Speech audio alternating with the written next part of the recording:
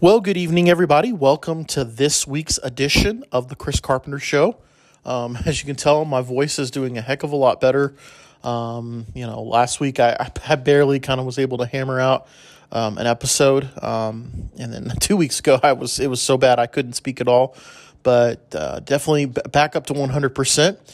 Definitely lots to cover as well. And when it comes to the sporting realm of, especially of Texas Tech, we're going to talk all about it today. We'll start with baseball, talk some basketball, finish up with some football, and then got just kind of some general sports thoughts. So let's jump into it. Texas Tech ends up losing the series this weekend to West Virginia 2-1. They had a very solid win Friday night, and the wheels fell off Saturday. And then they lost 5-3 today. Just could not put it together.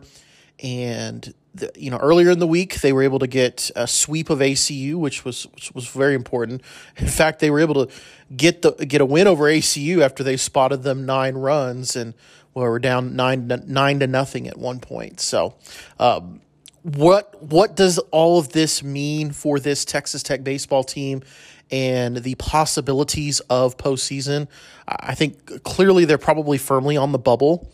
The last projection from D1 Baseball, which is a pretty good definitive source as far as projections for the NCAA tournament in baseball, Texas Tech was the second to last in. And so, obviously that's not good as far as potentially being on the bubble. You've got one more Big 12 series, and I think you have to win it, if not sweep, to kind of firmly ensconce yourself into the NCAA tournament. And, that's all you can do at this point. Get yourself into the tournament and then see what happens from there. There's obviously been all sorts of debate, what is going on with this baseball team. This is going to be the second year. If they make it in, this will be the second year that they will not be hosting. And so some people are freaking out about that.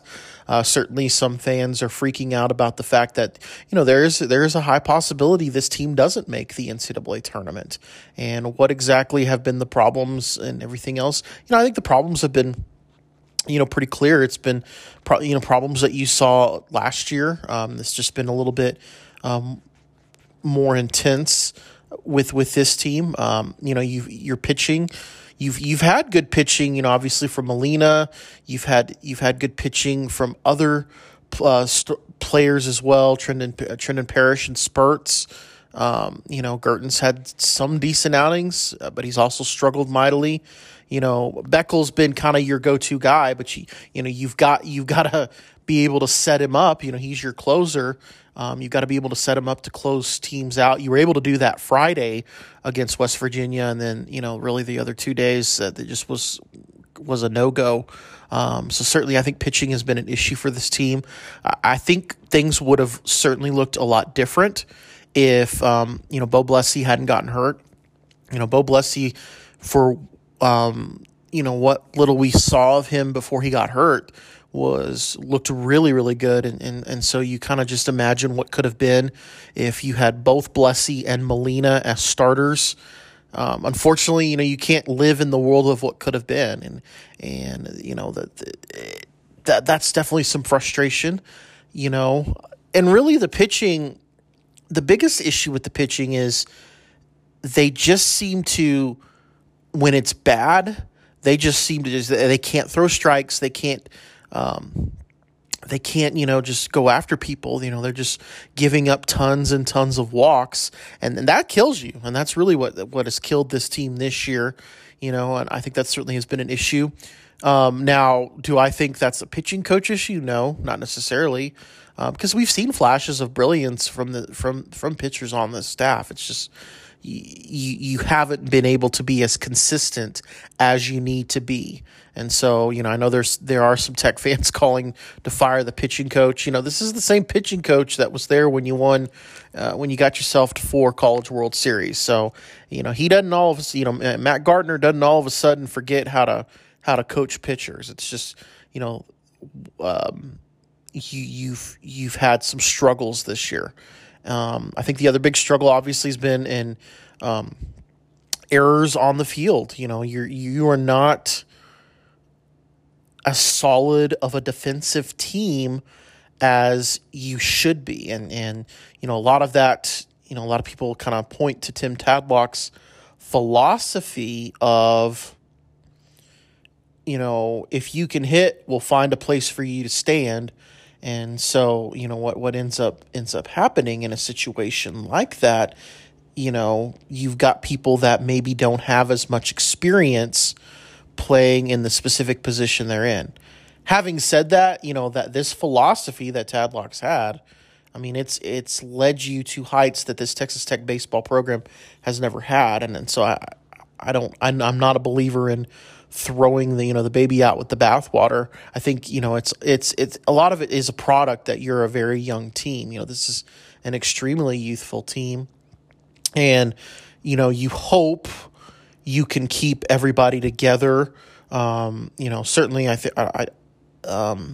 you're not going to be hit as hard on the draft end, but this is college baseball. It's kind of the first ones that have had to deal with the transfer portal, and you hope you can keep all of these key cogs together, because I think there is a lot of talent on this team. It's just you've had some really, really bad losses. I mean, losing to North Dakota State, pretty bad loss.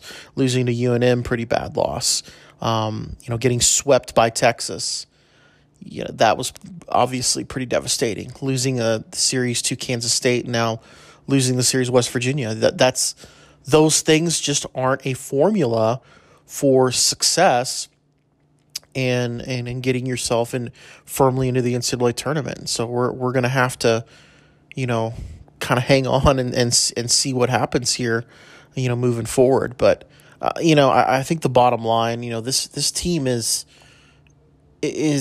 not, they're not falling apart. Tadlock hasn't quote unquote lost his touch, as I've seen some moron fans on Twitter say. It's just you've had some frustration, and at the end of the day you're going to have to kind of regroup. And you look at the recruiting rankings year after year after year, Tech is typically firmly in the top 10. So you have the talent coming here. It's just putting it all together, and you got to have luck on your side as well. I think especially when it comes to the pitching situation. Tech has had really bad luck with, it seems, always early on in February or even in early March, you lose one of your starting pitchers for the year. And I know Bo Blessey has come in and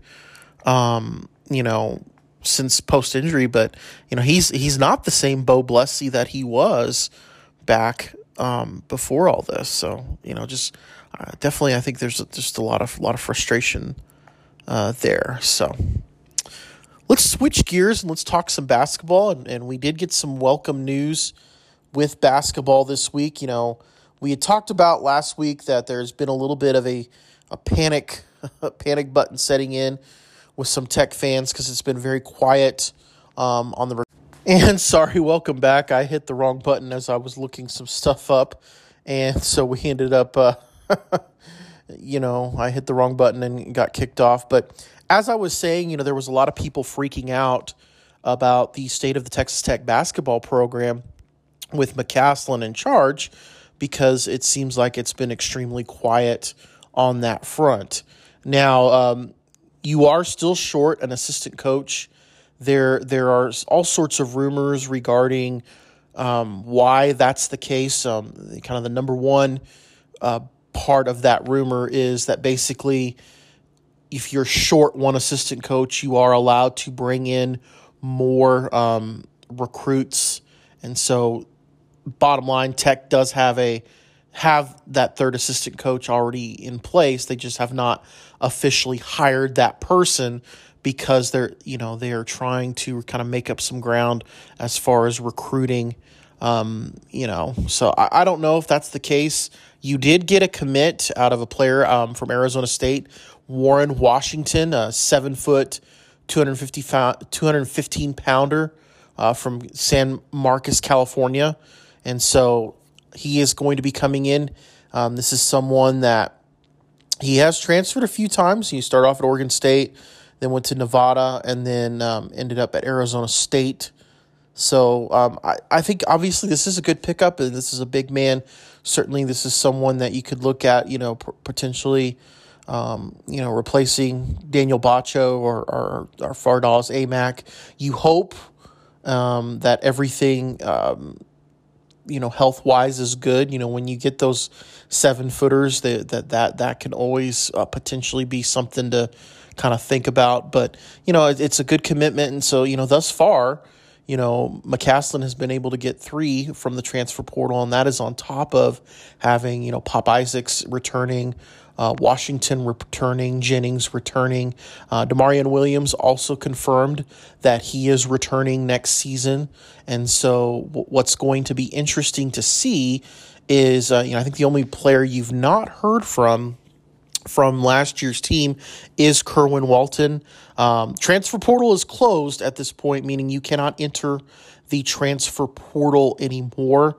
And so that's going to be something that at this point I assume Kerwin Walton is coming back. And I think you still are going to obviously add several more players into this team. And, we'll see what happens. I don't think that the rebuild necessarily needs to be a long rebuild. You saw what Jerome Tang did at Kansas State last year. He took a team basically from worst to, almost first. They got extremely close to first and, took them to the Elite Eight. So I think you can definitely potentially do that at Texas Tech, meaning, get yourself back into the NCAA tournament. And, once you're in the NCAA tournament, it's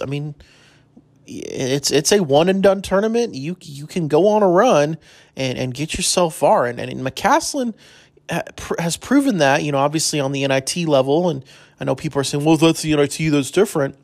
Well, but, McCasland came from a mid-major school and, you know, he was beating those Power 5 schools on their way to winning the NIT. And so, you know, and you know, if you look record-wise, you replace the name North Texas with a, you know, Texas or Texas A&M or even a Texas Tech, that record that they posted this year would have gotten them not only into the NCAA tournament, but a very high seed. But, you know, having, you know, unfortunately being in a mid-major program, being a part of a conference like Conference USA, you're a one-bid league, and they weren't able to win their conference tournament.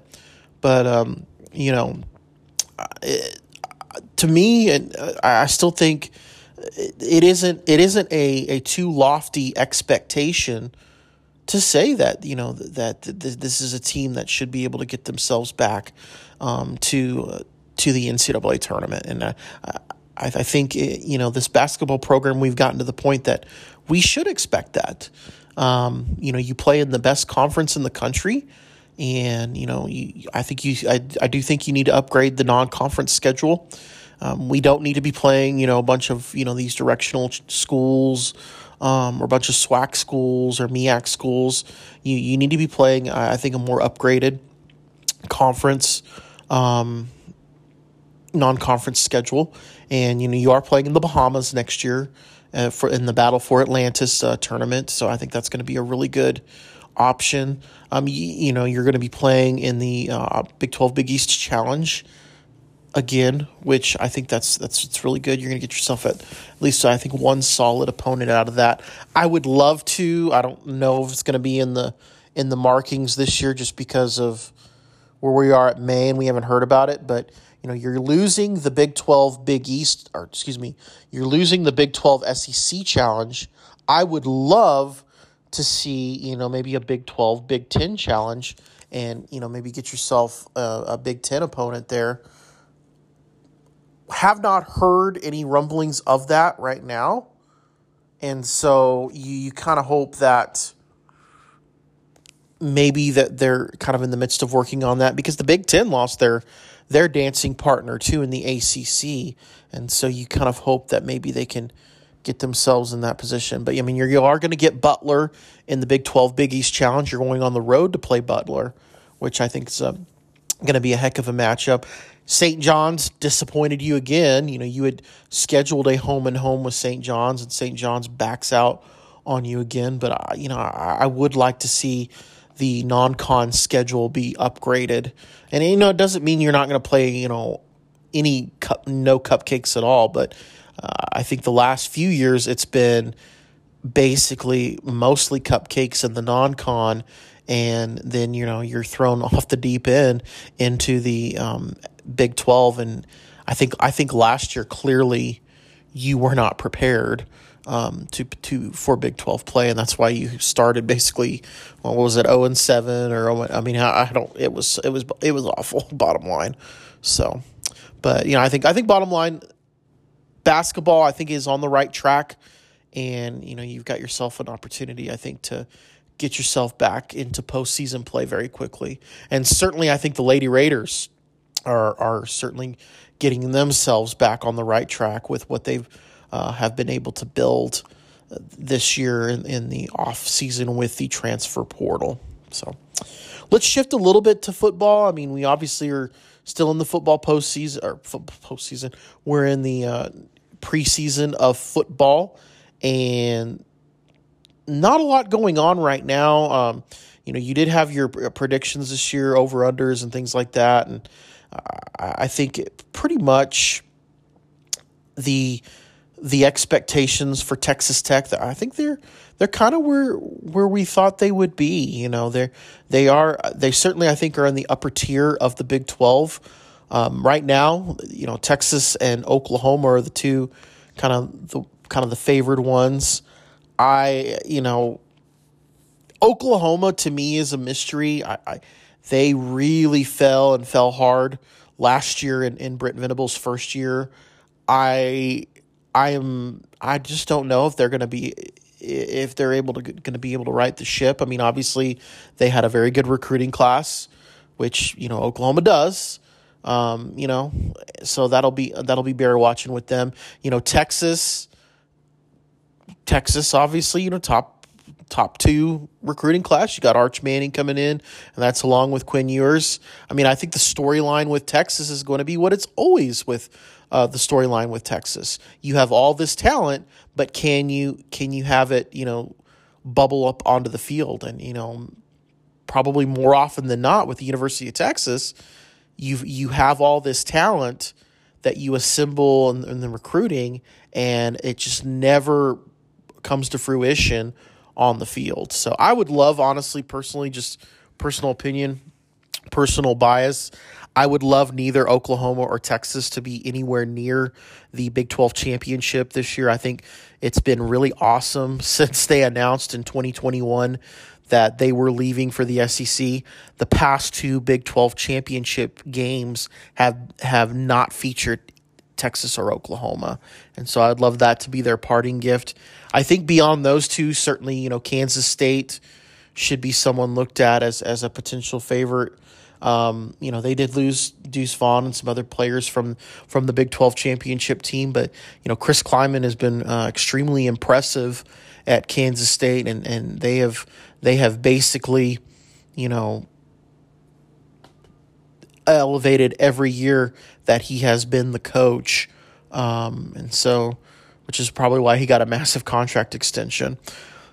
So I think they're definitely going to be someone bear watching. TCU, yes, they lost a lot of their pieces to a team that won 13 games, went to a national championship game, but I think they certainly are probably going to be in the mix. And then I think it's Texas Tech is the other team that is going to be in the mix, and I think it's going to be proven early, where this team's going to be. You've got Oregon in your home opener, second week of the season. I think if you go out there and you prove something in that game, I think you've got a great opportunity to possibly get yourself into that kind of mix in the Big 12 championship hunt, which would be awesome. You've never even played for a Big 12 championship, so that would be something that would be huge for this program. So those are kind of the teams I look at that potentially could be kind of in the mix for the Big 12 championship game. And I think the odds makers kind of are reflecting that same thing. I think your middle tier groups, Baylor has been kind of tough to figure out. They, obviously really had a rough season last year, and that was coming off winning the Big 12 title the year before. Do they rebound? They had a pretty decent recruiting class. Tech out recruited them, by the way. Thank you, Joey McGuire. But, do they find a way to rebound? That'll be something that's going to be bear watching. Was Kansas a one-hit wonder? I don't expect Kansas to win the Big 12 title, but can they at least get themselves to bowl eligibility next year? I think it was huge for them to retain Leipold, and you'll see what happens. But does Kansas head back down to the cellar? Can Iowa State rebound? Iowa State bubbled up, and then the last few years, and then last year they went back down to the bottom where they've been. Can they come back and maybe at least get themselves to bowl eligibility? That's going to be something bear watching. West Virginia, is this Neil Brown's last year? I think obviously he is firmly on the hot seat. I think they at the very least have to get to a bowl game. I don't see that happening. So I think, we're probably going to see a coaching change at West Virginia. Be interesting to see who gets that job. And then finally, you've got the new teams coming in. Oh, I forgot Oklahoma State, by the way. To me, Oklahoma State's going to be a team that's going to struggle, and I don't see them having a very successful season. I think I think they're going to have a losing season, their first losing season in a while. I think they are a program that is trending downward. Mike Gundy has made it very clear he is not a transfer portal guy, and I think that is going to be to his detriment and to the program's detriment. So, and then you've got your 4 new programs. Do any of them bubble up? I don't think they will. I think all 4 of them will struggle in varying ways. I think Cincinnati with the new coach, I think they're going to trend downward. Houston with Dana Holgorsen, it seems like the past few seasons they get themselves on the brink of falling apart. Then they're able to rebound, put together, get themselves into a bowl game. That's going to be bear watching. I do think they got themselves a heck of a quarterback in Donovan Smith. But Dana Holgorsen, I don't know. I think he thrives on chaos and instability at times. And you just kind of wonder in that type of culture and that type of environment, when does it run out? UCF, I think they'll probably be solidly a middle of the road team, right now. BYU's another team I think bear watching. Their coach might be on the hot seat. They really had a disappointing year last year, and then if they stumble out of the gate in the new Big 12, could they pull the trigger very quickly and move on to another coach? I don't know, but we'll talk more about football. I mean, this is obviously it's May, not even mid-May yet, and so certainly there's going to be a lot more conversation to be had about football and everything. I think we're in bottom line for a very interesting season in the Big 12 and with football and hopefully with Texas Tech. So, all right. So I hope everybody has a great week. We're going to kind of wrap up this edition of the Chris Carpenter Show. I do want to give a happy Mother's Day to all the mothers out there. I feel like I've been blessed with the best mom around. She's got the patience of Job. I mean, have you met me? So I do want to wish her personally a happy Mother's Day. And if you've not called your mom yet, call your mom. And hope everybody has a great Mother's Day.